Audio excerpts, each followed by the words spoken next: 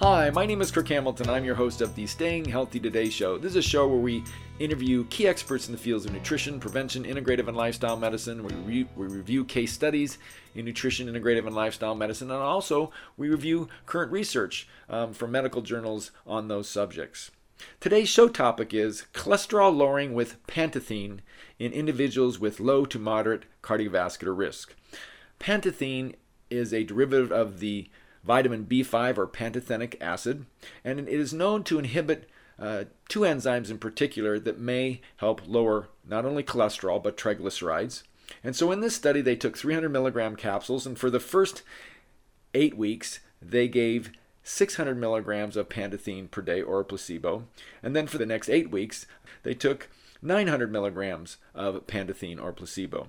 And what they found out was that the total cholesterol was reduced by 6%, and LDL cholesterol, the baddie, so to speak, was reduced by 11%, and with very minimal side effects.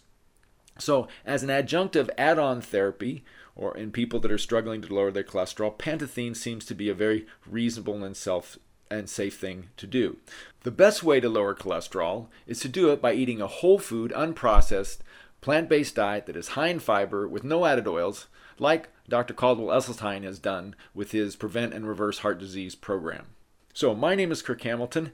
This was taken out of Vascular Health Risk Management in 2014. This is the Staying Healthy Today show. You can go to stayinghealthytoday.com. You can listen to the podcasts there. You can listen to them on iTunes. You can sign up for my health letter there. As always, we put in the description below the podcast the links to the medical references and the abstract of this article. So talk to you soon. You have a fabulous day.